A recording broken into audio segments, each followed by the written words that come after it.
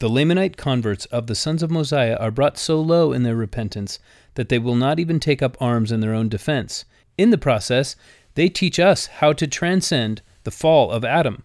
I'm Mark Holt, and this is Gospel Doctrine.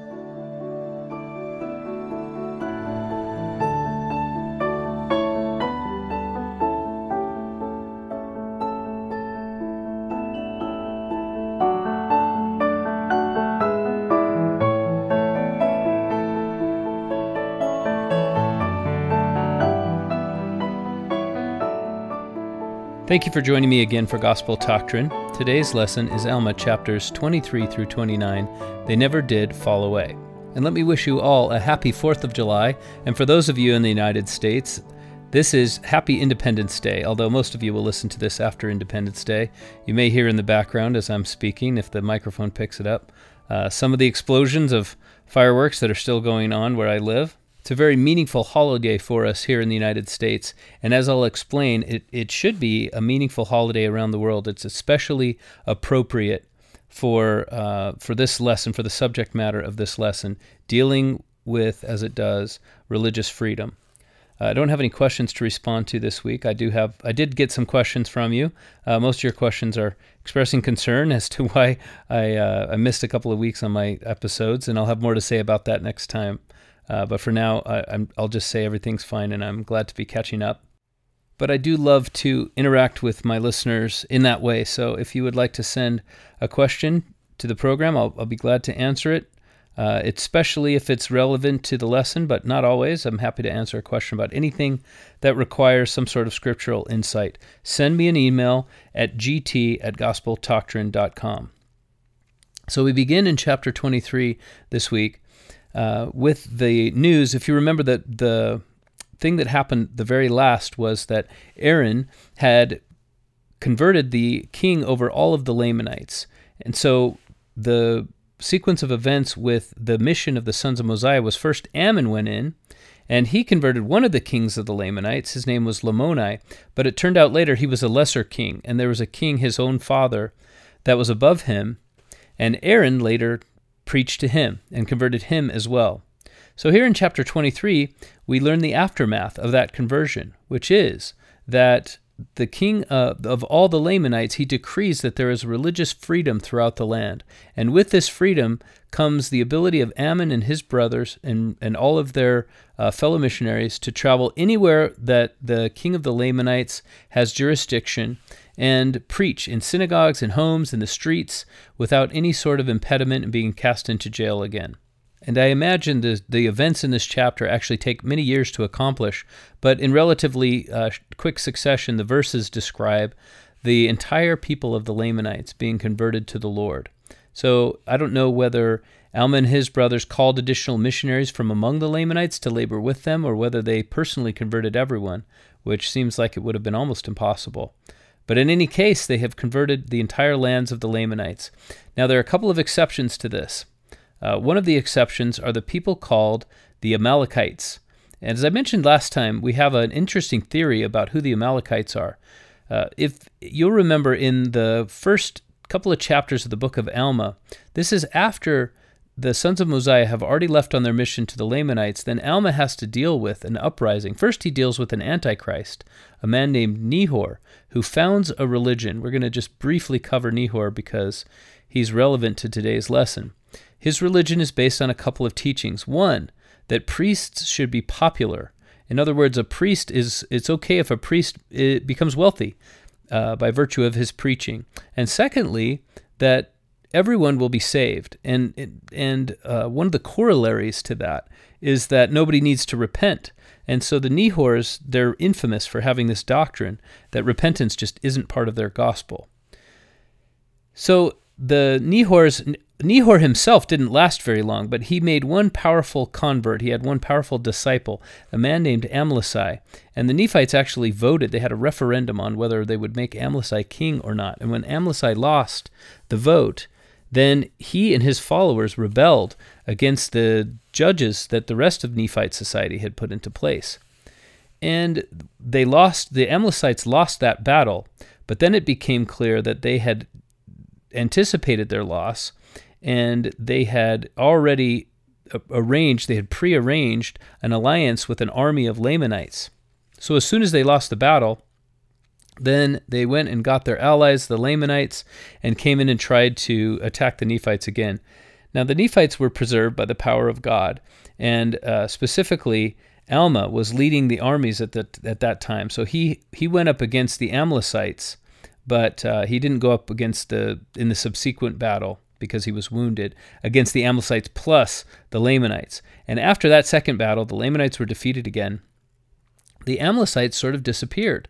And for reasons that I discussed last time, I believe that the Amlicites later became known in the Book of Mormon as the Amalekites. As you know, in Hebrew languages, the vowels are sort of understood. What we have in ancient texts written in Hebrew are just consonants, interestingly enough. And so Amlici, if you take that C and you're willing to recognize that it might have been originally considered a hard K, that's an English, that's the sort of conflation that you would only make in English. But in Hebrew, once you make that concession, then it's really easy to say that the two names, Amlici and Amaleki, are really the same name. They would be spelled the same in Hebrew. And the Amlicites and the Amalekites would actually be spelled the same as well. So for that reason and others that I talked about last time, I believe the Amalekites and the Amlicites were the same people. Why is this important? Well, Amlici was an acolyte or a follower, an adherent of the doctrine of Nehor. And he took this doctrine with him, and he carried it to the Lamanites. And it seems to have found a fertile ground there in which to grow.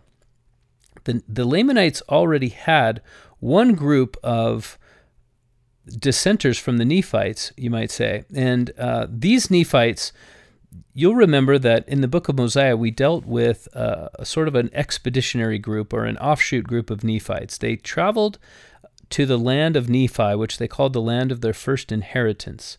And they there asked the Lamanites if they could live, and they did for 3 generations. They had 3 kings, Zeniff, wicked King Noah, and Limhi. You'll remember all of these stories.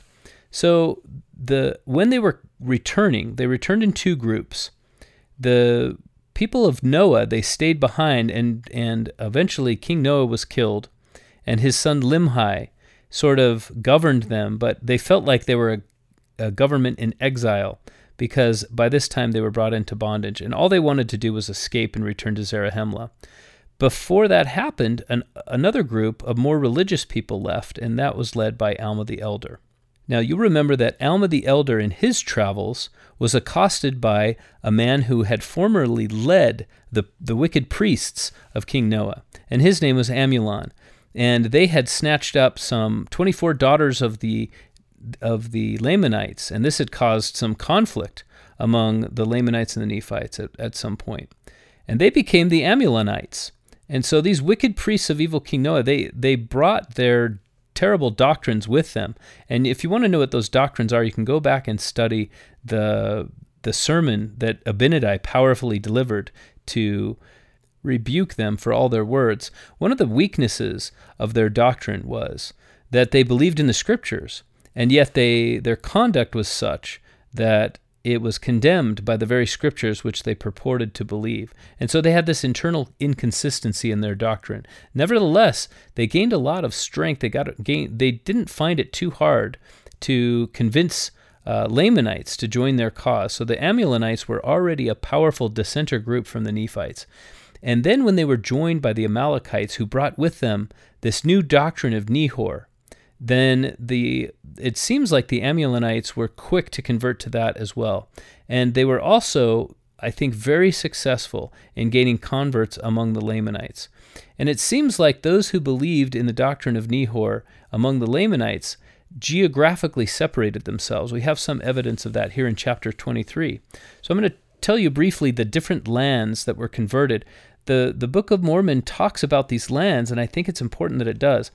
I'm going to bring up one other thing that I've talked about in the past, and that is the tribes among the people, the descendants of Lehi. You'll remember that Jacob first described this, but then it's described later by Mormon, and it's also described in the Doctrine and Covenants. The descendants of Lehi divided themselves into 7 tribes, and 4 of the tribes were sort of governed by Nephi's philosophy, and 3 of the tribes were governed by Laman's philosophy. And we see further evidence of this here, and we have some enlightenment here in this chapter if we know that. So first, the land of Ishmael. And Ishmaelites, the three tribes of the Lamanites were Lamanites, Lemuelites, and Ishmaelites. And the first land that was converted, you remember, Ammon went into the land of Ishmael, over whom was the king Lamoni positioned. And so Ammon converted them. The land of Ishmael was converted. You'll remember the land of Middoni. That's mentioned next here in chapter 23. That's where Aaron and his brethren ended up, and they had been imprisoned there. But eventually they went back, and with religious freedom in place, then they were able to convert that land as well. The land of Nephi. This is where the king over all the land had his government seat. And so we can assume this is where the tribe of the Lamanites were centrally located. The city, and this, incidentally, this is where Limhi, Zeniff, and King Noah, this is where they had their capital. So they sort of rebuilt the city. They convinced the Lamanites to leave it. They rebuilt this city and its sister city, Shiloh, which is mentioned next. Those were the 2 cities of these Nephites in exile when they took their expedition back to the land of their first inheritance. And Shemlon, which is mentioned next, that was where the Lamanites who dealt with these Nephites in exile, that's where they lived. So all of these lands that we've been discussing in the last book or so are now being mentioned as being Nephite converts. And we're also sort of ticking the boxes of which groups of Lamanites are getting converted. We already have the Ishmaelites and the Lamanites. Now next we have the city of Lemuel. So all 3 tribes of Lamanites, we can now say, it seems like they've all been converted. Who's left? The only people that are left are these 2 groups, and they're both recent groups of Nephite dissenters who have either carried the philosophy of Nehor to the Lamanites, or else embraced that philosophy and found and tried to spread it among the Lamanites. So there are lands where the Lamanites are not converted, but it does seem to me, just by my reading of this, since all 3 tribes of Lamanites have been converted, it seems to me that the vast majority of Lamanites have found their way into the gospel. Finally, the city of Shimnalam is mentioned, and this is the only mention in the Book of Mormon, so we don't know much about what's going on. So a couple of things. First of all, as I mentioned, it seems like the bulk of the Lamanites have been converted at this point. Secondly, it seems like each tribe of Lamanites only has maybe 2, maybe 3 cities where they are located, where they've spread to. And so in spite of the centuries that have elapsed since Lehi's family reached the New World, reached the Promised Land for them, they haven't spread to the point where they're a continent-spanning civilization. They're still relatively localized in one geographical area. A person could travel it in just a matter of a few weeks from the southernmost tip of the Lamanite lands to the northernmost tip of the Nephite lands. It is just a few weeks' travel, which is through dense jungle. And in one case, the entire civilization of Nephites made that in just 8 days from that was Alma leaving from the city of Helam. Later on, the city of Helam is mentioned as well, and this is where Alma the Elder, he and his followers, when they separated themselves from the Nephites in exile, they built this city Helam in the wilderness, thinking, we can't find our way to Zarahemla, we might as well build a city. And that's when the Amulonites found them, and they put them in bondage. When Alma and his people escaped, Amulon stayed in the city of Helam. And so that becomes a very wicked city because it's these Nephite dissenters who rule it. One of the final verses of this lesson is that once you've known the light and you fall away, it becomes much more difficult to come back to it. And we'll talk a little bit more about that. So that gives you an intro in today's lesson. It lets you know that we kind of can guess. We have enough information here in chapter 23 to guess that the vast majority of the Lamanites have been converted. And the Nephites are obviously already converted. So who's left? Just a few dissenters. It leads to some very interesting questions, as we'll discuss. One more thing I want to discuss in chapter 23, and that's verse 18. It says, when describing the Lamanites, now that they've been converted to the gospel, it says, the curse of God did no more follow them. And I want to talk about this curse a little bit because I do believe that this curse is either misrepresented or misunderstood.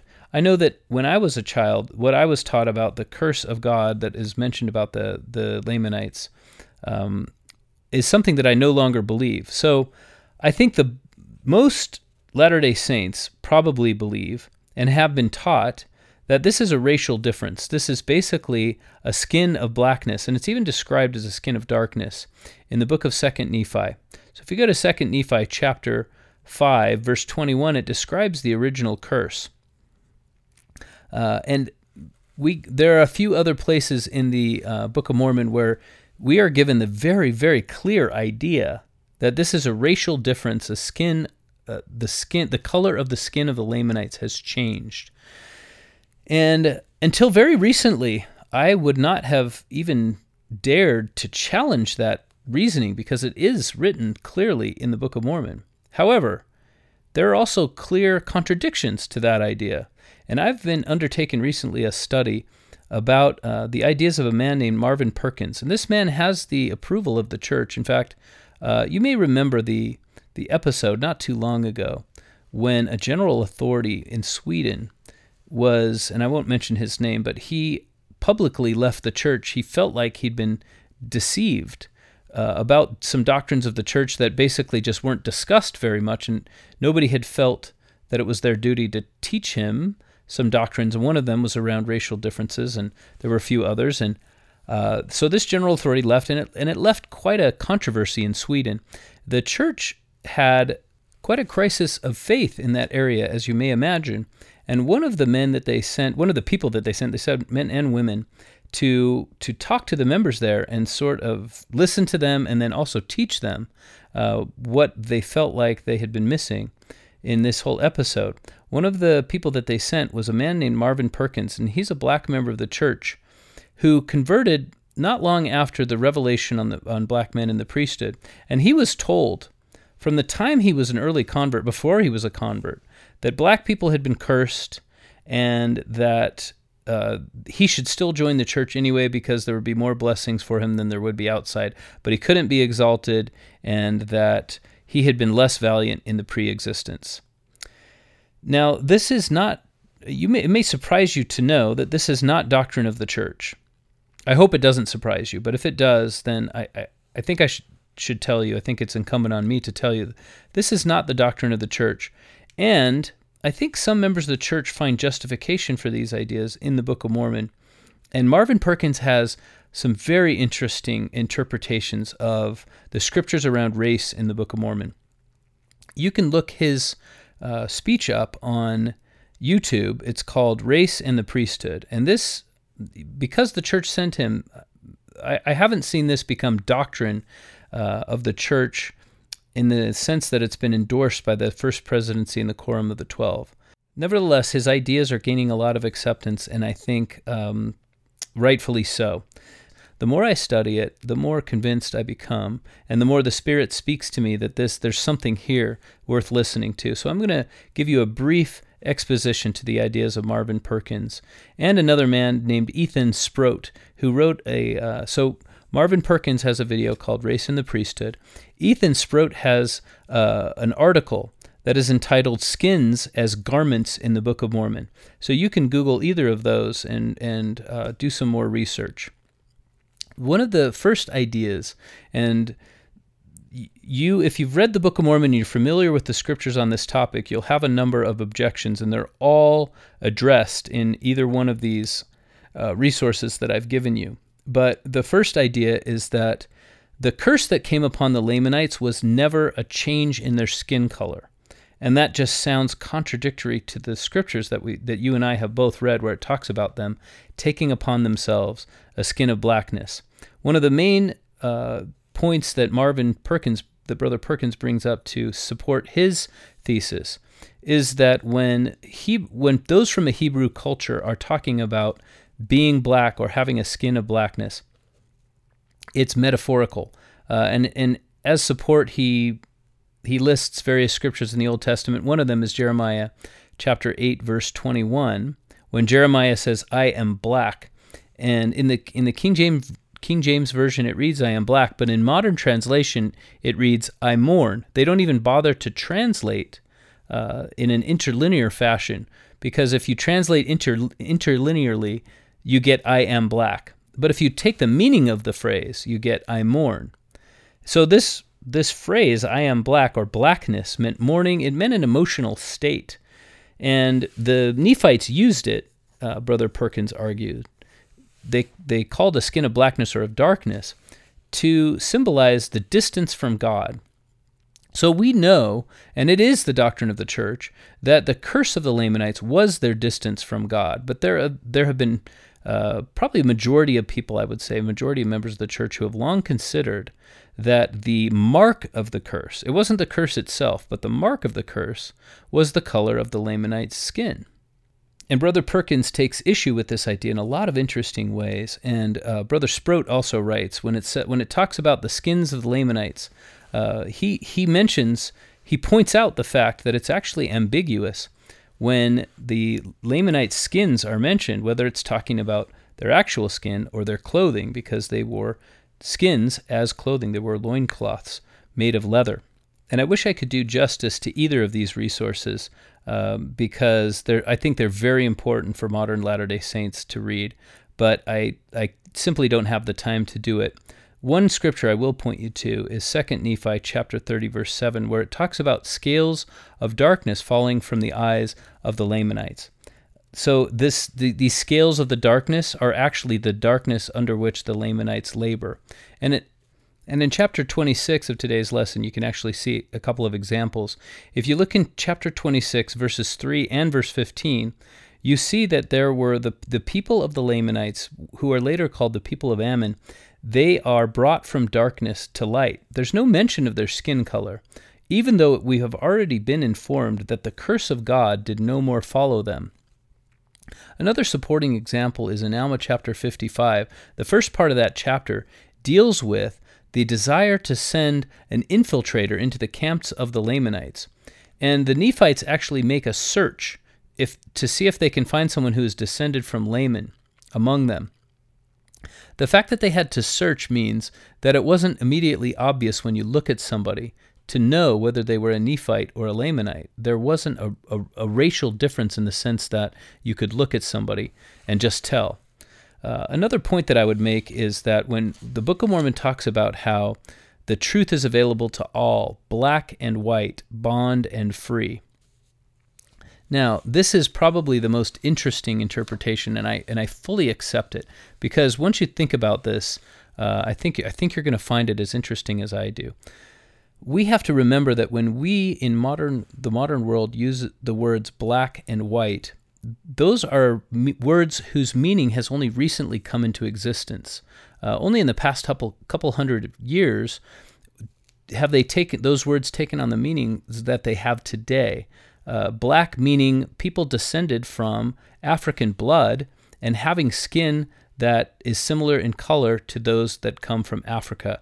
And white meaning those, and in direct contrast to the skin, the color of an African skin, then white means descended from European blood. Now, that is a modern interpretation, and it would have had absolutely no meaning to someone living at the time of the Book of Mormon. They did not have the races that we currently define as being the people, the colors of people around the world. They didn't have a global society the way we have today. And so therefore, what they would have described would have been the spiritual status of the respective people involved. And as the theory goes, this language of darkness and light being transferred through the mind of Joseph Smith into modern terms would have been easy to translate into a racial interpretation, when such an interpretation wasn't present in the original. So anyway, I feel like I've taken enough time on this topic, but I think there's a lot of fertile ground here for study. And if you're interested to understand, if it's always sort of bothered you that the Nephites would have had a racial component to their society, and it seemed a little bit too much of a modern tilt on the way that they would have felt about each other, then I recommend the work of Brother Marvin Perkins and Brother Ethan Sproat to you. In any case, I feel like one of Brother Perkins' messages is very apropos for all of us, which is that conflicting messages are part of our test. So we don't always get to know everything perfectly clearly, and it's not always easy to believe in the gospel. But one of the reasons that he held on, even though he felt like people were in the people of Christ, the members of the church that he was going to join, he felt like they were being racist against him, was because he had been given a spiritual witness, and he knew that the church was true, and he didn't know all the answers yet. And he's worked very hard over the intervening decades to develop the theories that he has today, and they've provided a lot of comfort to many people.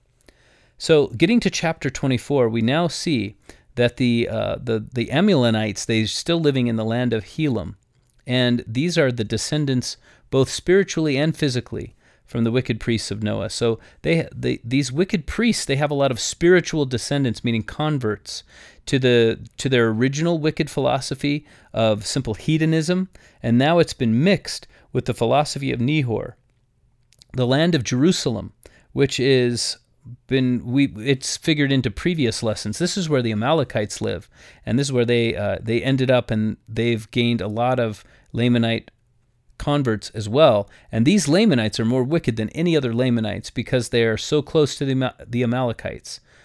And now we have this interesting phenomenon because the Lamanites have been converted so completely, and because those who followed the Amalekites and the Amulonites have resisted the gospel so completely, there is now a geographical separation between those who are faithful and those who are not, those who choose to believe in God and those who choose to believe in Nehor's interpretation. And because there is a geographical separation, they are ripe for armed conflict. Anytime you can draw a line, a physical line rather than a spiritual one, then you're in danger of having actual violence erupt, because people can say those on the other side of the line are going to harm us, or they have harmed us. And we know from the history of the Lamanites that they keep going back to this idea that at some point Nephi harmed Laman, and therefore they are the heirs to this centuries-long struggle that began before any of them were born. And they'll never give it up. They'll always fight for it. It will always be the cause of bloodshed because the Lamanites are the victims.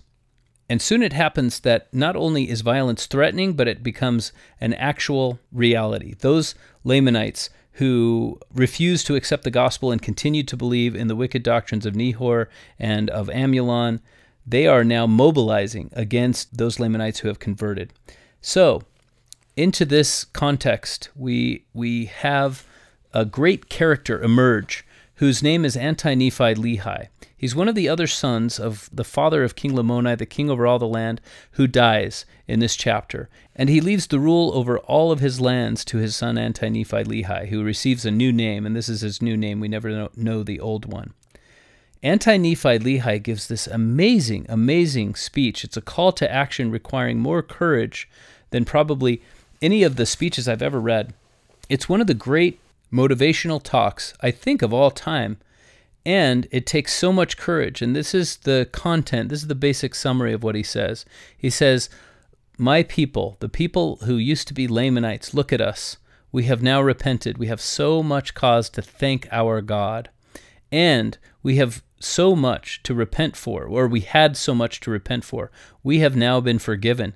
We have committed so many murders. Look at what a bloodthirsty people we are. Look at how darkened our minds were because of the beliefs that we'd been handed down, that because our forefather Laman was mistreated by Nephi, that we had the right to murder and enslave the Nephites and torment them and persecute them and follow them all the days of our lives.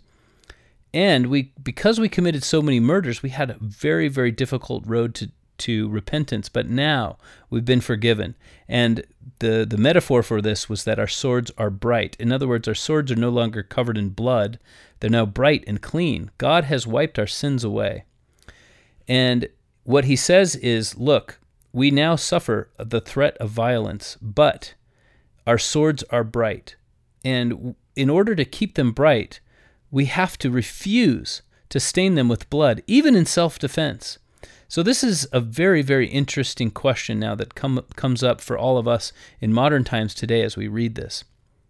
Because what they do is they choose to bury their swords so that they will ever remain bright. They won't be tempted to take them up in self-defense.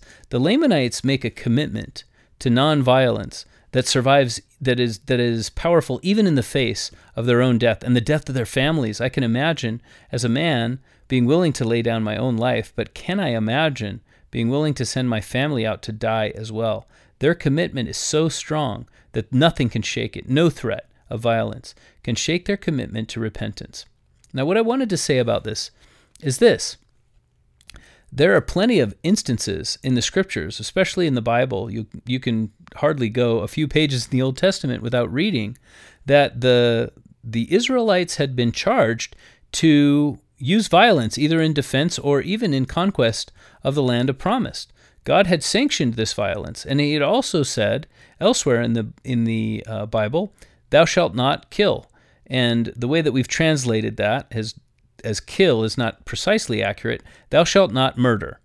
In other words, there's some killing that is sanctioned, that is okay by God's word, which is killing in self-defense. If you have to defend yourself, then that is justified. If you have to put a murderer to death, then that is justified.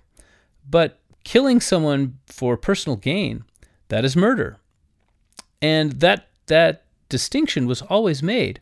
And even today, violence in self-defense, violence in defense of your nation, is perfectly justified under God's law. However, you also don't have to go very far in the Old Testament until you find a prophecy of a time when men will beat their swords into plowshares and their spears into pruning hooks. In other words, implements of war will become implements of agriculture. And that is because there is simply no need to study war. There is no more war. Peace will reign. And when that is a millennial time, this description is obviously a description of a millennial existence. It describes a time when the world has transcended a telestial law and is now living a terrestrial law. And the terrestrial law is one that does not include war. There's no need for people to go to war because the resources are abundant, because God is more in control, and for various other reasons that some of which we cannot foresee, there's simply no more war. Now, as we'll learn, the anti-Nephi-Lehis, they followed through with their resolution to not raise their arms, their swords, their weapons, even in defense of their own lives. And so the Lamanites come upon them and begin to kill them, and they choose to die. As we examine this event, the pacifism, which it would be called today, of the anti-Nephi-Lehis, then we have some important questions to answer. The question that came up for me first is, what does God want as far as violence goes from me? What is appropriate? Were they right, in other words? Were the anti-Nephi-Lehis, were they right about laying down their weapons of war? And sort of what I have come up with is this. The anti-Nephi-Lehis made a choice to transcend. The only words that come to my mind is sort of a vibration. You might have heard this described in the past, that people resonate to different frequencies, and that's, I think, the gospel has its analogies in that, because we live today in a telestial existence and we live a telestial law, and there will come a time when we live in a terrestrial existence and we live a terrestrial law. And God has said that no one can abide a celestial glory unless they can live a celestial law. And so if you think about these in terms of, in modern parlance, what you might call a vibration, the anti-Nephi-Lehis had simply decided that they no longer could vibrate on a telestial level anymore. They had to make an upgrade. They had to change themselves and transcend their world and change the nature of the world they lived in, even though, or I should say change their own nature, even though the world around them continued on a telestial level. They transcended it. And in that day, they became terrestrial people. This is my opinion.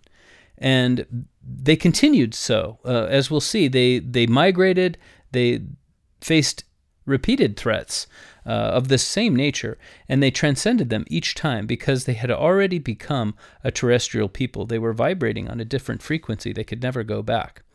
I'll give you another example, and this is something I have to be careful with because it's just an idea in my head. So as I talk, please hear me out before you make a judgment on what I'm saying. But I wanted to bring up as I was studying this, for me came up the idea of eating meat. Now today, as July 4th, one of the ways that people celebrate this is they go out and they have a barbecue, and I did this too. I love to eat meat, but as I study the scriptures, I see plenty of evidence that the time will come that there will be a millennial existence, millennial conditions will reign upon the earth. The lamb, for example, will lie down with the lion. What that tells me is that the predatory nature of the lion has been removed. The lion, presumably now, has become an herbivore. It eats grass or fruit or whatever the lion will eat. It won't be lambs anymore. The lion has no need to hunt. The nature of the lion has changed. Now, hopefully this isn't a surprise to you, but humans are predators as well. And the lamb has as much to fear from a person as it does from a lion, right? We eat lambs, we eat the meat of sheep. Those are one of the livestock animals that people have tended since time immemorial. And so the time will come, the way I read the scriptures is the time will come when people don't eat meat anymore, even though they do today. And while the Lord has not commanded us not to eat meat, although there's some language along those lines in the Word of Wisdom that meat is to be used in time of scarcity, the Lord hasn't said, and the modern prophets haven't said, why don't you all stop eating meat? Cut it out. It's totally forbidden. It is left up to us to choose. Jesus Christ himself, on at least one occasion, very, very certainly in the scriptures, ate a Passover lamb, and on several other occasions, almost as certainly, he ate meat throughout his life. And so it's not like it is a moral problem. It is just that one day the earth will transcend that law, and we will live in a different state where we no longer obey this. Now, let me back up a little bit. I'm not saying that today it is wrong for a person to eat meat. And I'm also not saying that today it would be wrong for us to defend ourselves against violence. After the events of chapter 24, the anti-Nephi Lehi's, we learn that later on they're threatened again, and eventually the Lord says to them, you need to migrate as a people out of this land, or the Lamanites will come in and eventually they'll wipe you out. And so the anti-Nephi Lehi's, they leave. They've already become friends. They've become somewhat allies with the Nephites by this point. And so they migrate, and the Nephites give them a land to live in called the land of Jershon, and they put the anti-Nephi Lehi's under their protection. Now, when they do this, the Lamanites still attack. And at that point, it is up to the Nephites to defend the new citizens of their lands that they've invited in. And so the Nephites meet the Lamanites with armed resistance. So, if we examine this, there is strong evidence on both sides of what's going on for the rightness of their cause. The anti-Nephi Lehites refuse to take up arms. And it seems to me like they're living a higher law. Nevertheless, if the Nephites hadn't put themselves in between them and their enemies, it would have meant their utter destruction. Now again, on the other hand, if you talk to one of the anti-Nephi Lehi's at that time, they would have told you, it didn't mean our utter destruction at all.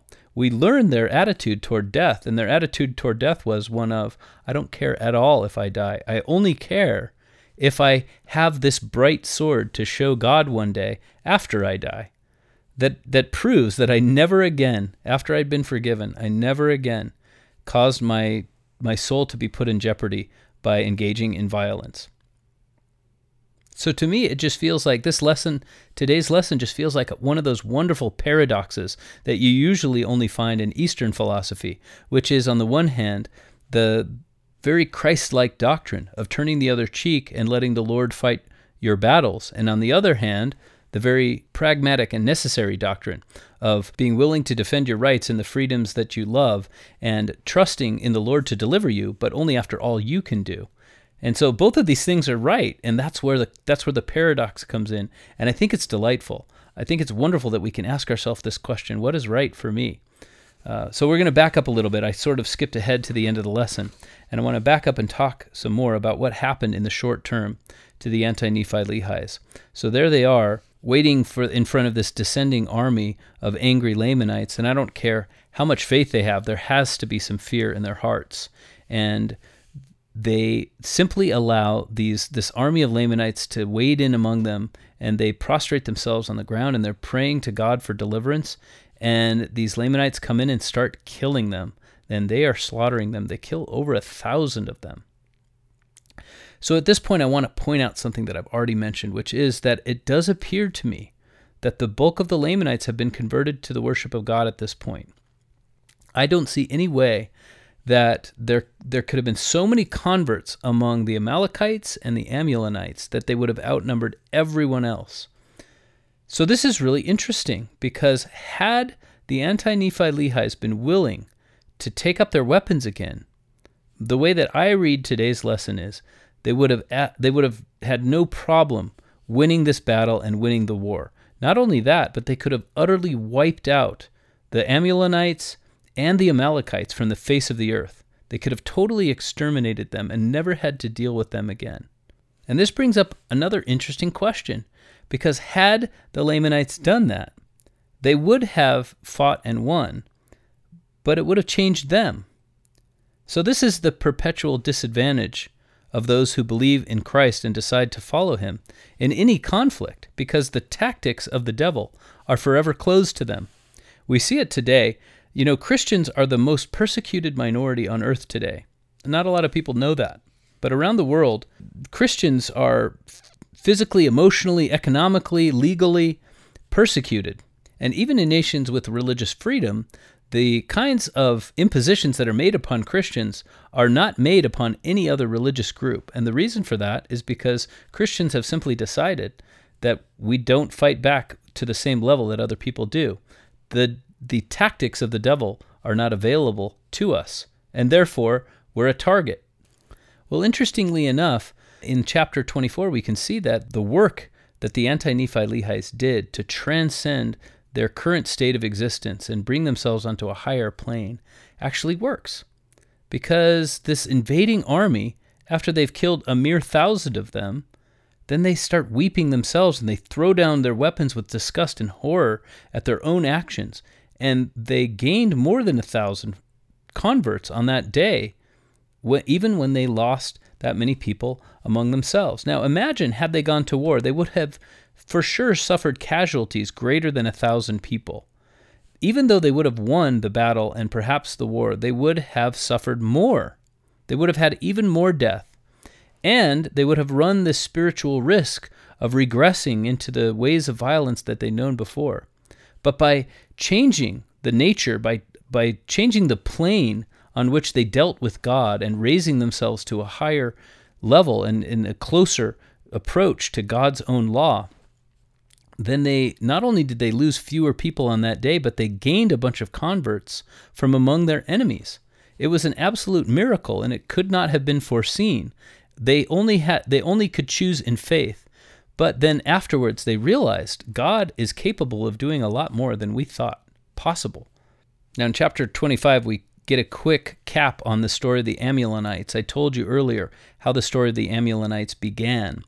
And now what happens is these Lamanites, they're so angry that they've been forced to kill the anti-Nephi Lehis that they decide to take out their anger on some Nephites. We talked a couple of lessons ago about the city of Ammonihah. And if you remember, it was early in the 11th year of the reign of the judges that they were destroyed. And now we see this from the other side. Remember that last time we went into an extended flashback and even a double flashback. And we're still in the midst of that flashback, and now we finally caught up. And we realize that the mission of Ammon and his brethren has taken 10 years. So somewhere in all of the stories that we've been telling, 10 years have gone by. It has taken 10 years for all of these people to be converted, for them to have such a high level of commitment that they refuse to lift up arms even in their own defense, for their enemies to give up on persecuting them and to go off and find the people of Ammonihah. And now the two storylines, the two timelines converge and catch up with each other. And when we see that this is when exactly it happened, now we can put a timeline on the events of Ammon's side, which is 10 years, beginning of the 11th year. They go in and they slaughter the people of Ammonihah. And if you remember, they also had some other battles, and they took some prisoners, and they were trying to make their way back to the lands of the Lamanites, and that's when the Nephite army caught up with them. And during this time, the defeat of the Lamanites was so, you might say, spiritually devastating. It basically taught them that everyone could defeat them. They had been throwing themselves up against the Nephites for so long, and they believed that some great power had been preserving the Nephites, that they could never beat them. And finally, they faced their sinfulness for what it was. They had seen among their own people an example of refusing to engage in constant bloodshed. And once they saw that, they couldn't unsee it.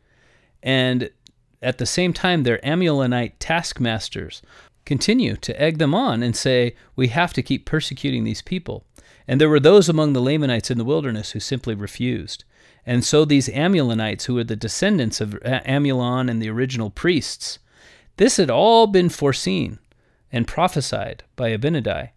These wicked Amulonites, they put these repentant Lamanites in the wilderness, they put them to death by fire. And Abinadi's death had been a type and a shadow of this generation and more before. At least one generation, maybe a generation and a half before this. And the anger of those Lamanites, eventually they woke up and they said, what are we doing? We're listening to these Amulonites rather than taking the side of people that we've seen. Their lives have been better. They've accepted God. We've seen our own fellow soldiers stop their killing and join them. Why are we listening to this? Why are we paying attention? Why are we paying any heed to the word of the Amulonites? And that, the instant they realized that was the end of Amulon's seed forever. The Lamanites hunted them, and as Mormon puts it, the Amulonites are hunted by the Lamanites to this day. So there may have been some remnant of them that escaped, but basically they never more figured into the story of the Book of Mormon because the Lamanites never accepted them again. And many of those Lamanites now, we've had 3 groups of Lamanites now convert and join the people of Ammon, the anti-Nephi Lehis. They're now so large, I imagine that they would have had no trouble whatsoever in defeating the rest of the Amalekites. Now it's not even Amalekites and Amulonites. It's just Amalekites. There's only one group of Amalekites, and whoever they've managed to convert that's still wicked. Everyone else is following the worship of God.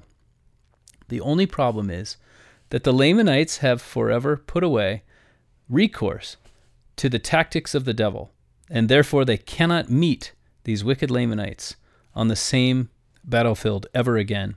One of them fights a spiritual battle only, and the other fights a physical battle only. And so they can never meet fighting together. They can never come together in conflict because the anti-Nephi Lehis no longer speak that language. In the midst of all of this, in chapter 26, we have this wonderful prayer of rejoicing of Ammon. And the miracle of salvation is what he's mostly transported by, is the miracle of the salvation of the sons of Mosiah, himself and his brothers, as well as the Lamanites. So he constantly goes back to this idea that it's so miraculous that God would be willing and able to snatch us out of the jaws of hell. He is more acquainted than anyone. He's as acquainted as anyone could be with how much they deserved nothing at all of themselves.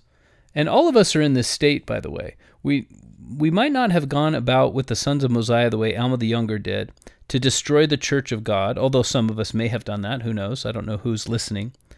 But the point is that we all equally deserve to be shut out from God's presence by our own merits. And so what Ammon is rejoicing in is how merciful the plan of God truly is. So if you want to understand the mercy of God, this is a wonderful chapter to read. That's chapter 26. It's truly powerful. And at one point, Aaron says, Ammon, I think your pride, your rejoicing in God has carried you away into boasting. And Ammon says, yes, it has. But I'm not boasting of myself. I'm so proud of God. I'm so absolutely blown away by the depth and breadth and height of his mercy that I cannot contain myself. Well, that's a brief interlude. We have another one of those coming up, by the way, but in between we have this chapter 27. The Amalekites are still angry. The Amulonites have been done away with, but the Amalekites are still angry. And they know at this point that the anti-Nephi Lehis are not going to fight back, so they come in and they start killing them again. And at this point, the anti-Nephi Lehis realize, we better leave. So they make the difficult decision that they will emigrate to the lands of the Nephites. And this is when, now we finally catch up. We've been in an extended flashback for several chapters. Now we finally catch up to the present day. You remember the flashback began when Alma encountered the sons of Mosiah in the wilderness. And now, as the anti-Nephi Lehis are journeying to the land of Zarahemla, that's when we catch up. And the occasion is one of utter rejoicing. Ammon is so filled with joy that he loses consciousness. Now, if you remember, he's had this experience on more than one occasion, and he has understood the glory of God so completely that it causes him to lose all of his strength. Later on in chapter 29, Alma the younger would describe this as rejoicing so powerful that it caused his spirit to separate from his body. So we don't know what Ammon is experiencing while he loses consciousness, but we can presume it's a vision of God, and God further giving him further knowledge and telling him of the work that he still has for him. And so that's chapter 27, is the anti-Nephi Lehis making their way into the land of the Nephites. And as I mentioned, they're given a land for their inheritance. And I want to read verses 28 and 29 of Alma chapter 27, just so we can understand the attitude that the anti-Nephi Lehis had about violence. And it says, "And they did look upon the shedding the blood of their brethren with the greatest abhorrence, and they never could be prevailed upon to take up arms against their brethren. And they never did look upon death with any degree of terror, for their hope and views of Christ and the resurrection. Therefore death was swallowed up to them by the victory of Christ over it. Therefore they would suffer death in the most aggravating and distressing manner, which could be inflicted by their brethren, before they would take the sword or scimitar to smite them." So they would rather die than kill, and that was true no matter what the consequences were.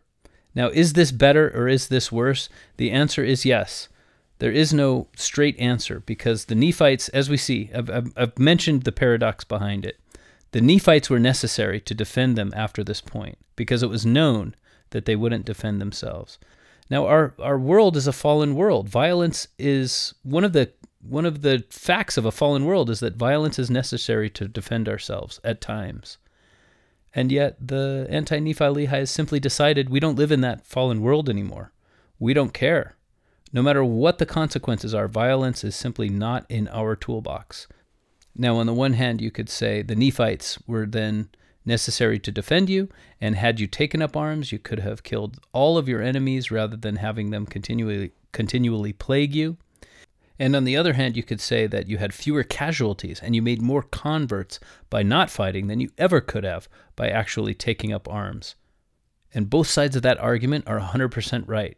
It's so strange, but there is no resolution to it. It is simply the Christian paradox to understand that one day God is going to change the earth and change all of us, and it's hard to know which needs to come first. Now, when it becomes known to the Amalekites that the Nephites are sheltering the anti-Nephi Lehis, they are so angry that they march up to war, and it is the bitterest, the bloodiest, the greatest battle in all of Nephite history to that point. The Nephites, now, I think it's worth mentioning, the Nephites are willing to die to protect not only the lives of the people of Ammon, as the anti-Nephi Lehis are now called, but to protect their right to not fight. The Nephites are selflessly willing to put their own lives in between the Lamanites and these people who now will not fight. And we have this wonderful explanation in chapter 28 of the difference between the death of the righteous and the death of the wicked. And that is from verses 10 through 12. And then in verse 13, we have this amazing summation of exactly the cause of true inequality. Now, there's a lot of talk of inequality in today's world. I want you to hear what the Book of Mormon has to say about it. This is Alma chapter 28, verse 13. "And thus we see how great the inequality of man is because of sin and transgression, and the power of the devil, which comes by the cunning plans which he hath devised to ensnare the hearts of men." The struggles of the Nephites are actually quite reminiscent of modern history, especially American history. Now, I know there are many listeners to the podcast who are outside of the United States, but I hope you won't mind if I talk about U.S. history for a brief time. And the reason is this. The Lamanites are now experiencing religious liberty for the first time in a long time.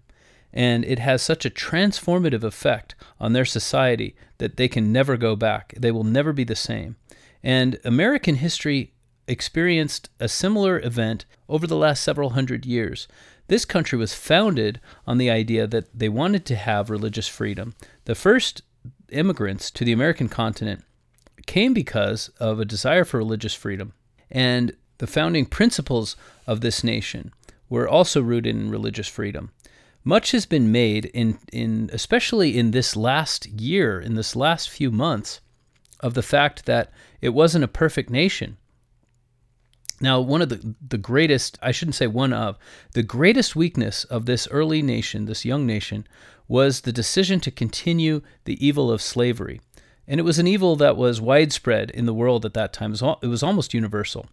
At the same time, I want to read you something from a talk by President Ezra Taft Benson, then president of the church, in October Conference 1987. It's called Our Divine Constitution. He says, "I desire therefore to speak to you about our divine constitution, which the Lord said belongs to all mankind." That's from D&C 98, verse 5. "And should be maintained for the rights and protection of all flesh according to just and holy principles." That's from D&C 101, verse 77. God said this about the Constitution of the United States: "I established the Constitution of this land by the hands of wise men, whom I raised up unto this very purpose." President Benson continued, "The Constitution of the United States has served as a model for many nations and is the oldest constitution in use today." So is the United States perfect? Was it conceived in perfection? Are the people, has any of the men and women who have served it, who have led it, has any of them been perfect? No. But just like the Lamanites, when they experienced religious freedom, changed their entire society forever, the American experiment changed the society, changed Western civilization, and from there the world forever. Much of the free nations of the world owe their own freedom, owe the ideas that drove their freedom, to the ideals and principles that were espoused in the American Constitution. And I don't say this because I'm an American. I didn't have a hand in the founding of the Constitution. I'm proud of my nation, to be sure, but I'm not proud of it as someone who contributed to it. I'm proud of it because, like Ammon in chapter 26, I can't rejoice in what I've done. I can only rejoice in what God has done. And I can see in human history the gaping jaws of poverty, war, oppression, and terror that have been the norm. And then I see this anomaly, this American experiment, that has brought so many people out of poverty and out of ignorance and out of oppression. And my heart is moved to rejoice in my God because of what he has done for us. And I do see that those ideals have spread around the world, and I rejoice in that as well. Chapter 28 ends with a message that death comes to all. The mourning has a limit, mourning with a U. Mourning has a limit when there is repentance, and it has no limit when there is no repentance. And so what we should fear is not death, but like the anti-Nephi Lehi's, we should fear taking our swords and having them stained with the blood of our brethren when we are forced to appear before our God at the last day. What we want is bright swords. We want our the symbols, whatever the metaphor is that describes our repentance. We want our swords to be bright at the last day, and that is the cause for true rejoicing, no matter what the end of our mortal life might be. Now, today's lesson ends with one of the most powerful chapters in the Book of Mormon, chapter 29. This is Alma's great psalm that begins, "Oh, that I were an angel." And what he wants is, he wants to speak with a voice. The voice would be like the trump of God. The voice would shake the earth. It would be the voice of thunder. All these are ways in which he has described elsewhere his own experience with the angel that intercepted him along his way. So here's another great paradox. Okay, we talked earlier about the paradox of nonviolence. The Christian paradox that the world is going to change and we're going to change with it, and yet right now we live in a fallen world and we have to act in that way. And when does it change? Do we change first, or does the world change first? Here's another one. Alma wants himself to be able to intervene like God did with him, and so he wants God to intervene in the lives of everyone.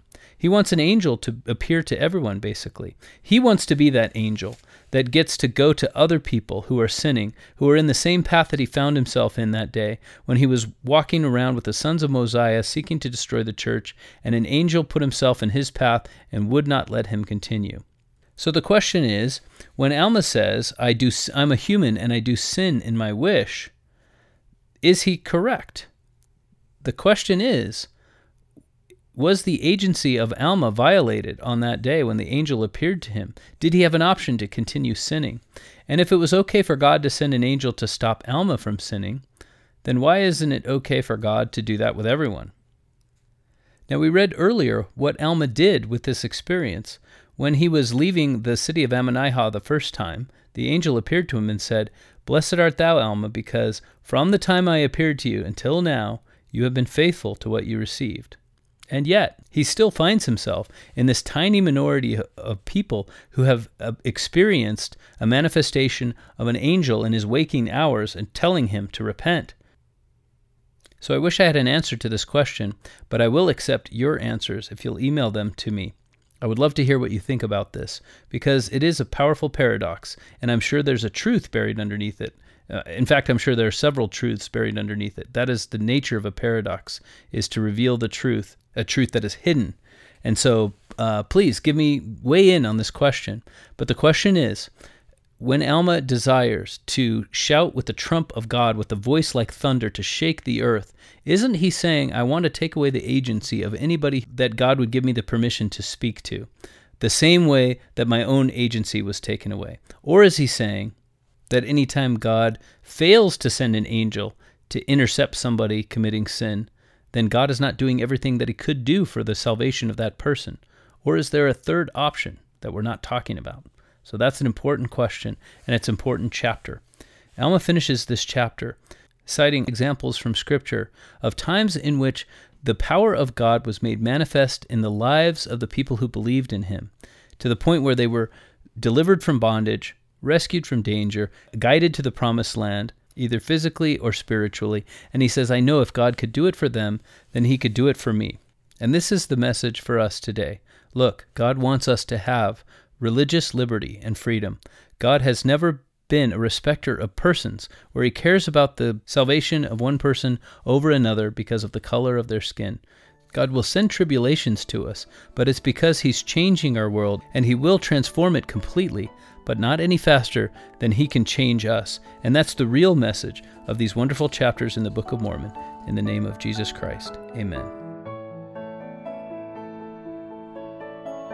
This has been Gospel Doctrine, a nonprofit podcast hosted and produced by Mark Holt with bumper music by Kendra Holt. Gospel Doctrine is not affiliated with nor endorsed by The Church of Jesus Christ of Latter-day Saints.